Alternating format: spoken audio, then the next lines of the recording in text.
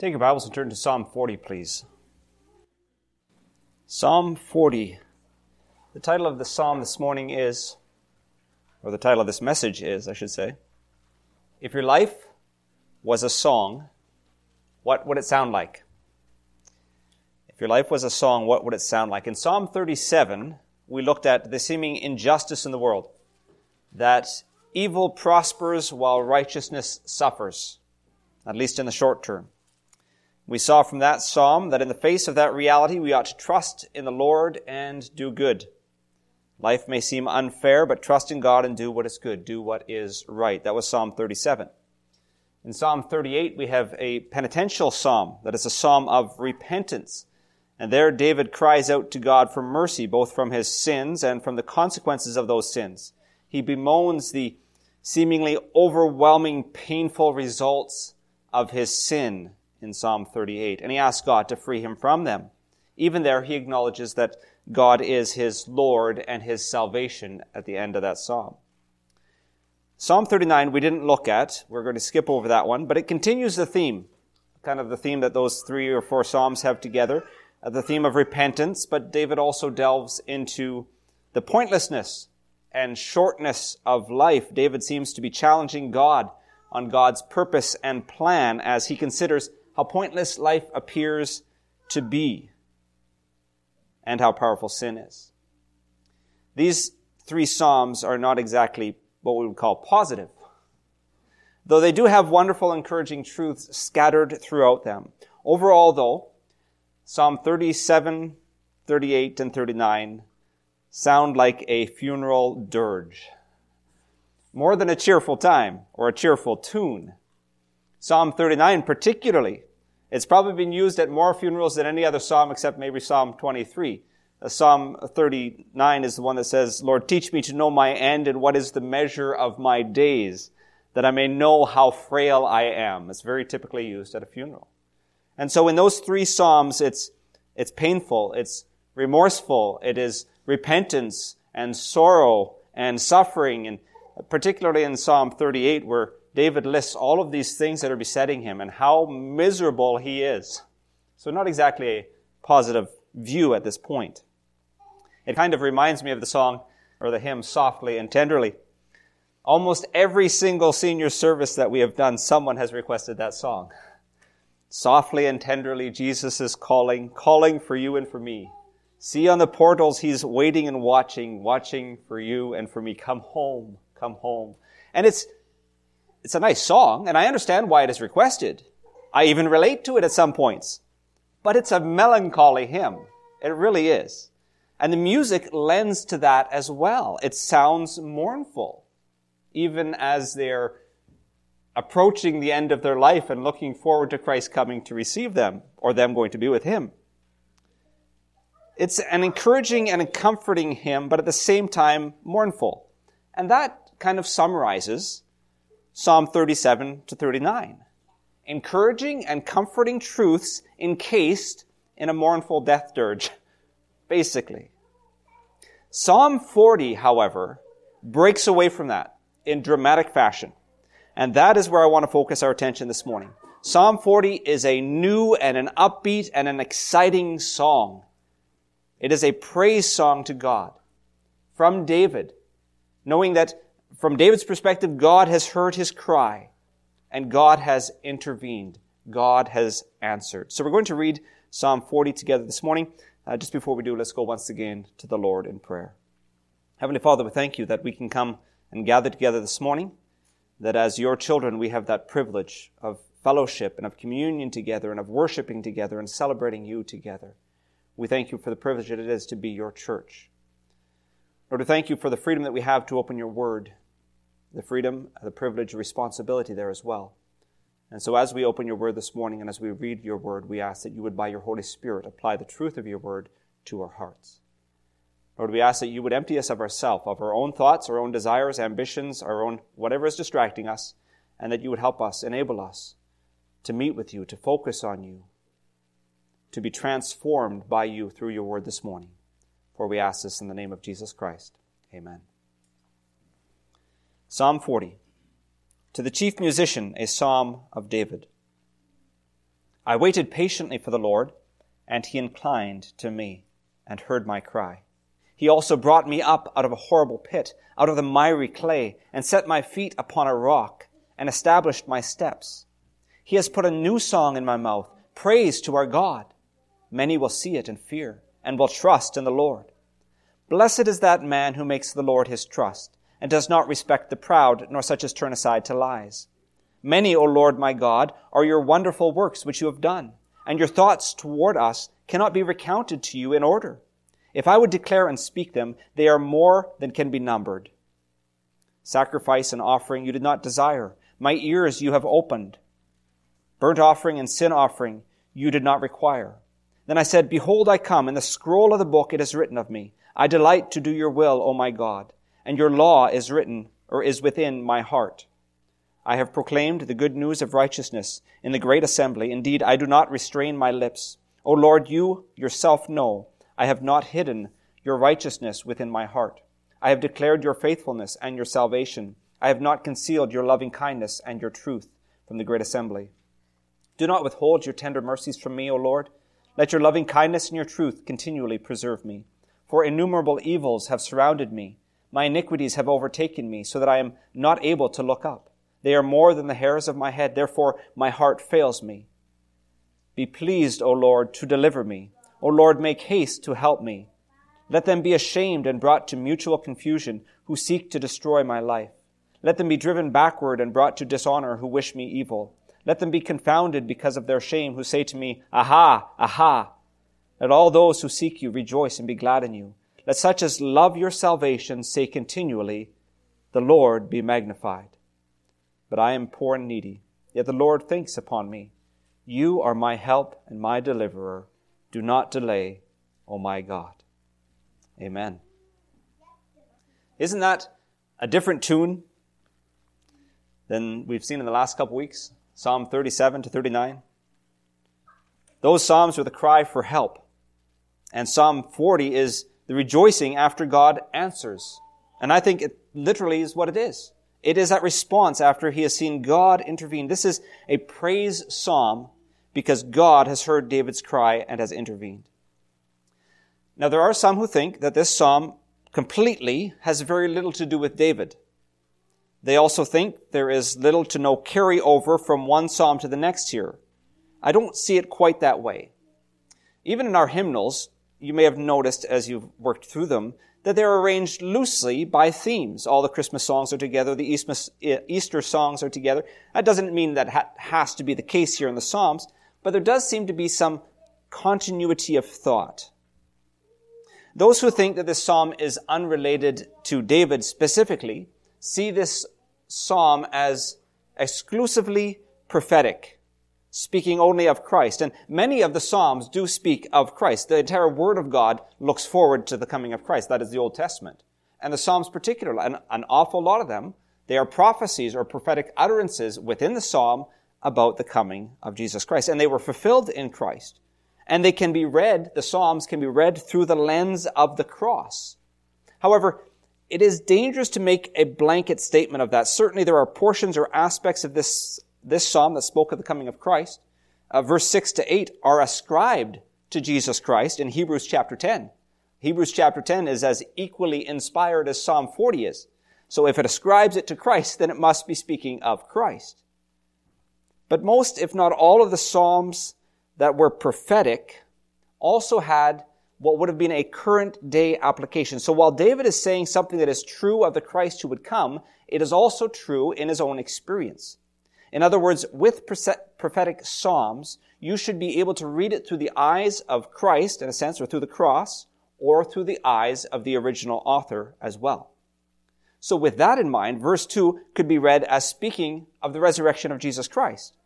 He also brought me up out of a horrible pit, out of the miry clay, and set my feet upon a rock and established my steps.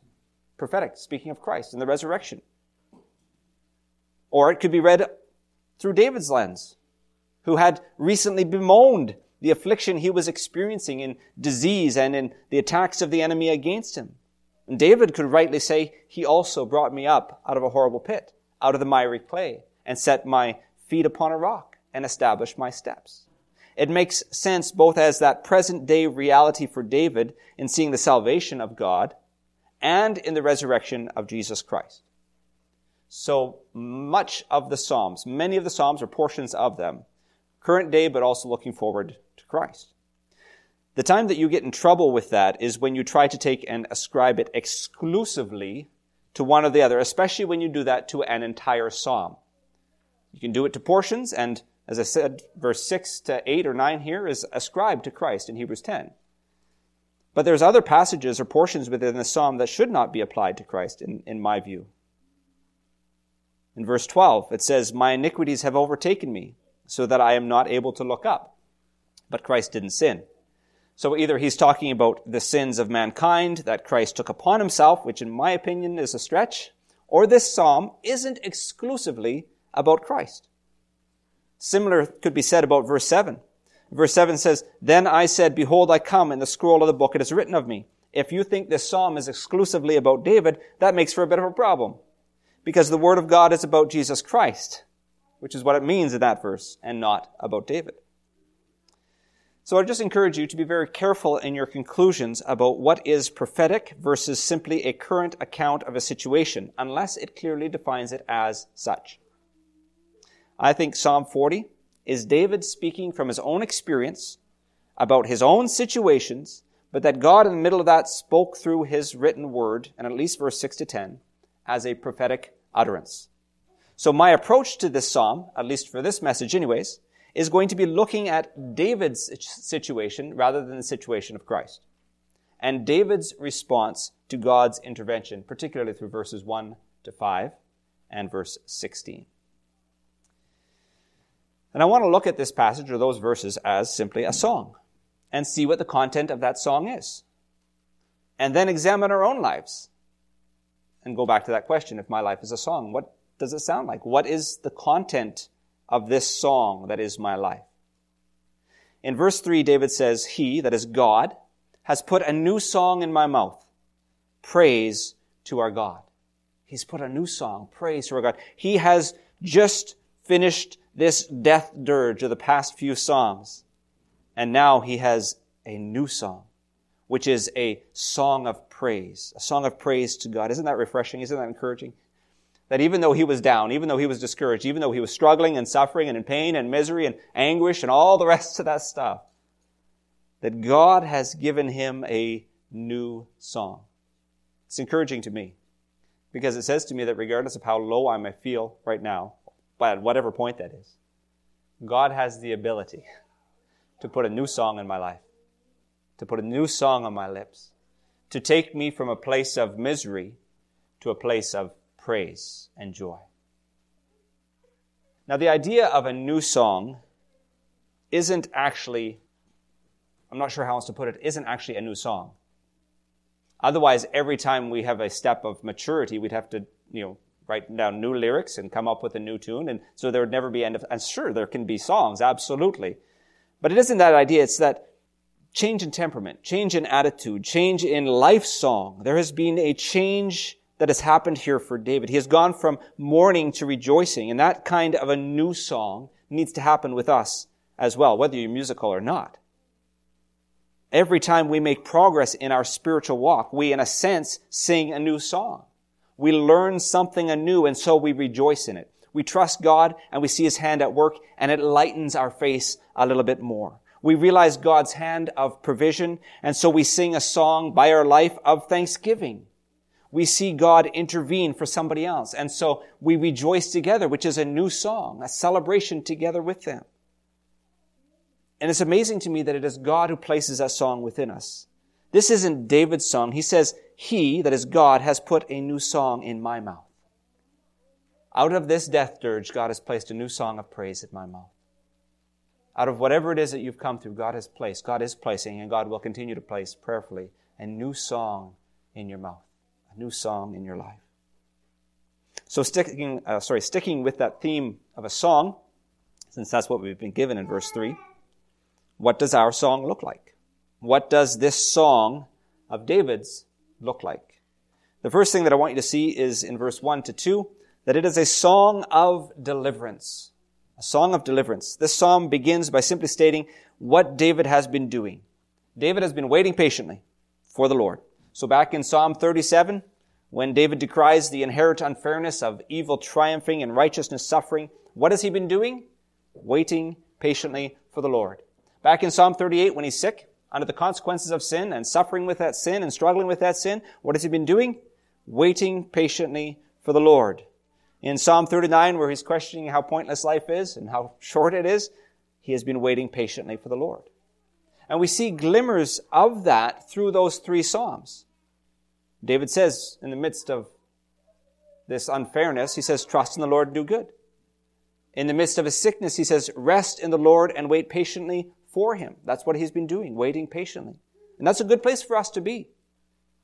Whether it's in a death dirge or in a new song of praise, to be waiting patiently for the Lord. And in that waiting, he says at the beginning of verse 40, God inclined to me and heard my cry. God inclined and heard. I think that's a beautiful statement.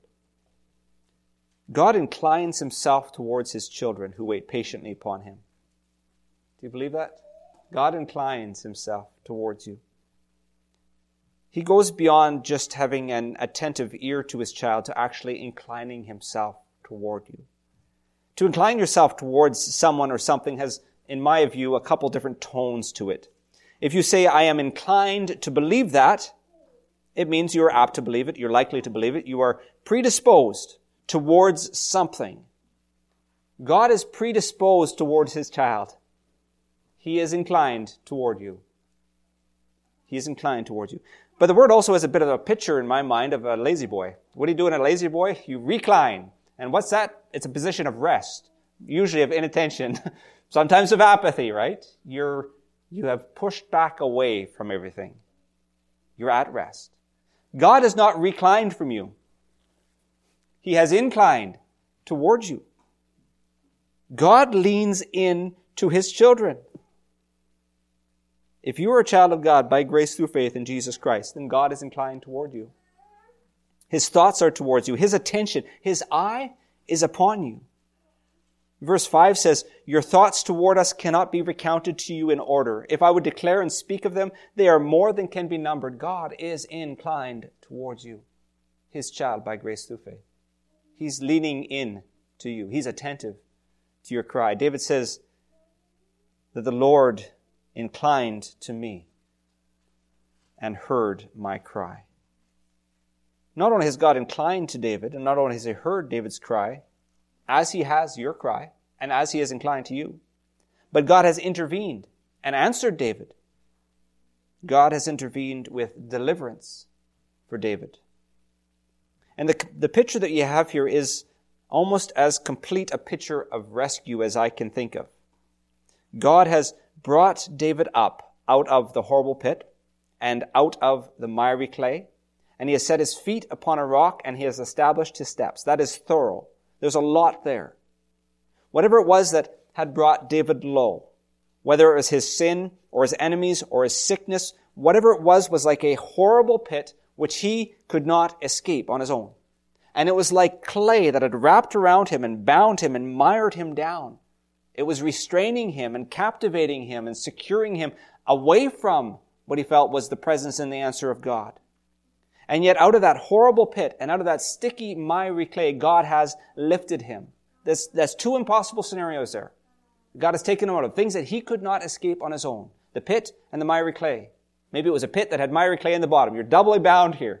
Okay? And David says, God has lifted me out. But not only did God lift him out, but he says that he set my feet upon a rock and established my steps. So now God has taken me from this place of no foundation that is trapping me and securing me and has set me on something that is solid himself. Okay? He set me on something that is firm. I've got a good footing now. But he's also established my steps. That means he's, in a sense, cleared the path. He's removed the obstacles. He's made it clear which way I should go. He's resolved this. So from this horrible pit, this miry clay, to a completely resolved situation, path, and firm footing. Do you get the sense of the deliverance that is being stated here? David isn't just saying, God helped me. David is saying, God set me free. And not just set me free, but God also furnished me and equipped me and enabled me with all that I need to walk rightly. This is complete deliverance. And David is singing a song of praise, a song of deliverance. God is still the God of deliverance. He is still. And it isn't just partial deliverance. It isn't just deliverance to a good 12-step program, though God can certainly use that as He desires. But He is able, and even more than able today, to deliver you. He is able to deliver you. What horrible pit are you in? Or do you feel like you're in? What is the clay that is miring you down? What is the sin, the New Testament says, that so easily ensnares you? What is it that's holding you back and is wrapped around your feet and is sucking you down? Whether it's something that is happening to you or something that you are initiating yourself, whether it's an outside circumstance or an internal sin, what is it that has trapped you? God is able to deliver. God is still God of deliverance, and I pray that your song of praise is a song of deliverance, as David's song was. So we see that he has this new song that God has given to him. Song of deliverance. Secondly, we see in verse 4 to 5 that it is a song of faith. David makes this profound and yet very simple statement. Blessed is the man who makes the Lord his trust. Blessed is the man who makes the Lord his trust. The Bible in basic English translates it this way. Happy is the man whose faith is in the Lord. Imagine that. Happy. Happy is the person who is trusted in Jesus Christ. Blessed literally means happy, happiness, joy. Blessed is the man. If you have found faith in Jesus Christ, you've come to know Him by faith, then peace has been brought upon you through faith. Contentment, right, is found through faith in Jesus Christ. Joy, happiness, the thrill of life and new life is found in Jesus Christ. Why is that so? And how can David even say, happy is the man, or blessed is the man who trusts in the Lord? Well, sin is the source of every type of unhappiness. Every type of chaos and confusion and evil and discontentment and all the rest of that stuff, at the root of it somewhere is sin. And the only answer to sin is Jesus Christ. So those who come to Him by faith can be restored to right relationship with God, who is the source of that peace and happiness and joy and contentment and all of these good things. There is no happier place than to be secure in Jesus Christ. There is no more place of contentment, satisfaction than secure in Jesus Christ. Blessed is the man who makes the Lord his trust. And this isn't just what we would say is salvation faith either. So it's not just a song of faith in that once God saved me. Nor is it some sense of, or just restricted to spiritual happiness, as in blessed is the man who trusts in the Lord. But very practically, it is a delightful position to be secure in Jesus Christ. It is a delightful position to be forgiven in Jesus Christ and to be accepted in Jesus Christ. It is the relationship that we were designed for. So there is a practical as well as that spiritual delight. It is good for us. Blessed is the man whose faith is in the Lord, who trusts in the Lord. In being clothed in this delightful confidence in Jesus Christ, there is privilege and pleasure and delight. There is also some things that we must put off in this. He says, now we no longer respect the proud, nor such as turn aside to lies. In other words, we've given up the lie that the world has to offer. We don't give preference or privilege to those who are proud. We don't honor them for their own self-elevated position. We don't think more highly of them or see them as our place for confidence. We don't value those who turn aside to lies. We don't follow after. We don't honor them. We don't revere those whose lives are wrapped up in lies and deception. Those who are all concerned about selfishness and greed and worldly success, we don't follow that anymore because we've realized that happiness is not there. That what they have to offer is simply a cheap imitation of the true security that is found in Jesus Christ. We have found that what the world and the way of the world has to offer can never compare with the confidence of a relationship made right with God through the shed blood of Jesus Christ. The joy of that relationship, the wonder, the awe, the privilege, the delight, the happiness of that relationship made right with God. So our life is a new song of trust today. He has given us a new song. Blessed is the man who makes the Lord his trust. And to the one whose life is that new song of faith, of trust, we have experienced and known the good hand of God upon us. We know that He satisfies. We have seen and enjoyed His many wonderful works. We know that He cares for us. We know that He is inclined to us in thought and in deed. We know, as we talked about a few weeks ago, that God thinks about me, and He does so in delight. You are on His mind if you truly are His child, like a parent thinking of their child. He thinks of you with love and with compassion and with your best interest in mind. God thinks on you and is acting for you. Many, O Lord my God, are your wonderful works which you have done, and your thoughts toward us cannot be recounted to you in order. If I would declare and speak of them, they are more than can be numbered. God thinks upon you. God has done wondrous things, and the area that is most clearly seen in is the person of Jesus Christ and His work, His mediatorial work for believers. God the Son stands before God the Father and intervenes for you. He is still working on your behalf.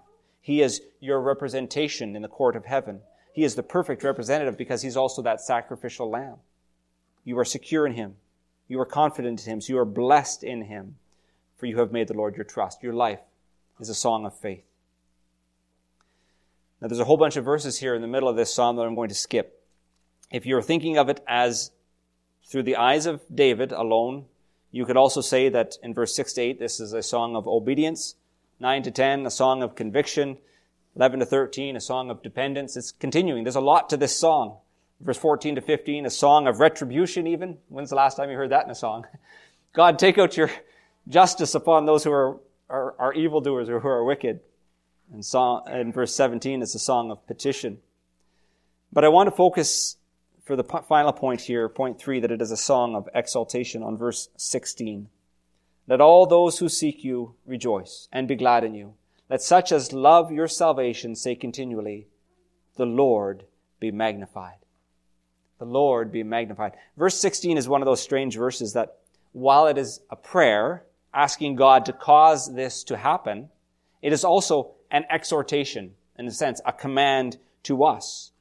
It's a good prayer. It's one that we can repeat. God, cause all those who seek you to rejoice and be glad in you. In other words, God, cause so-and-so to seek you.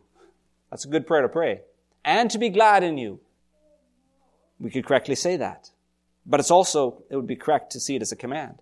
This command, let all those who seek you rejoice and be glad in you. So I could say, let you seek the Lord and rejoice and be glad in Him. We sing a song of exaltation to God as we do that, as we rejoice and as we encourage one another to rejoice in the Lord. We have much to rejoice in. God is the God who satisfies and secures His children. He is the giver of all reason to rejoice and to be glad. And so we should be glad in Him. We are making much of Him in doing that because we are ascribing to Him what He actually is and what He has done. Exaltation of God is not making up lofty things about God. It is simply acknowledging how truly lofty He is, how far above us He is, how wonderful that He is. It is recognizing that He is great and mighty and worthy of praise. It is recognizing that He is the giver of life and every other good gift is from His hand. Every perfect gift is from His hand. It's realizing and seeing Him as that author of salvation, as our deliverer, as our shelter, as our place of refuge. Those who seek Him will be glad and will rejoice in Him because they will find Him and find that He alone satisfies.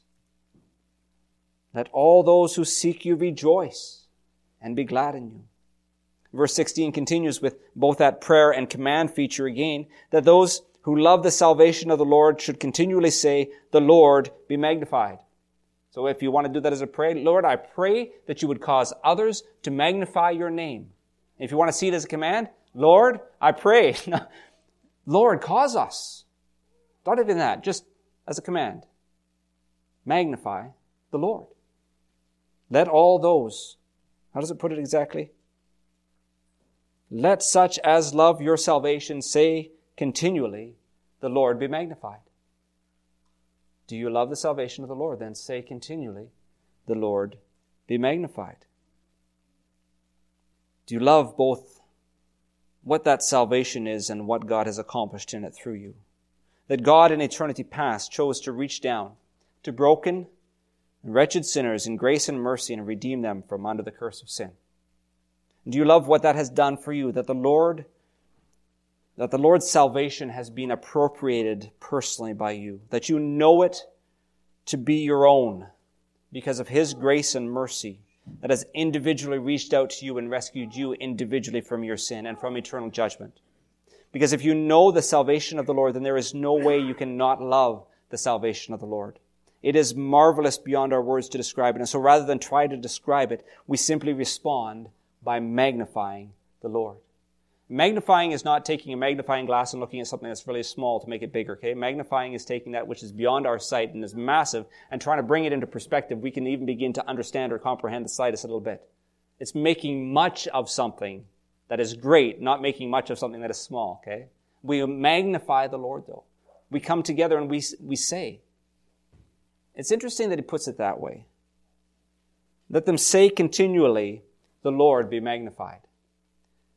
It goes beyond just, I want to magnify God in my life. I want to make much of it. That's very important. We should be doing that. We should also be proclaiming it. We should be in word making much of God. We should be in word and in song and indeed magnifying Him, exalting Him. Exalt and extol and praise and shout out the wonders. Do it loudly and unashamedly. The one who has been rescued has ample cause to make much of his rescuer. You have been rescued by grace through faith. Make much of your rescuer. So if your life was a song, what would it sound like? I pray that it would sound a bit like this psalm, at least in those three portions that we looked at. Maybe not in the rest of it. But in those three portions, I pray that this new song that God has put upon your lips, that He's placed in your life, that He's made your life, would be a song of deliverance. That you've been set free. A song of faith, that you are trusting in Him. And a song of exaltation, that you are magnifying, and that you are vocally and verbally magnifying the Lord. I waited patiently for the Lord, and He inclined to me and heard my cry. He also brought me up out of a horrible pit, out of the miry clay, and set my feet upon the rock and established my steps. He has put a new song in my mouth, praise to our God. Many will see it and fear and will trust in the Lord. Let's pray. Heavenly Father, we thank You that You are the one who places a song within us. And I pray that we would be quick to sing it, to express it, to show it, to reveal it, to say, oh, magnify the Lord. We thank You that You alone are worthy of glory and honor and praise. We ask that You would forgive us when we are so quick, so prone to put that glory and praise and honor towards other things and neglect You. May we be reminded that You are the one who has rescued us, that You have lifted us up out of this horrible pit, the pit of sin, the snare of sin, the miry clay of sin. And You have set our feet upon a rock. You have established our ways. And so we sing a new song, a song of praise to the one who is worthy. We pray this in His name. Amen.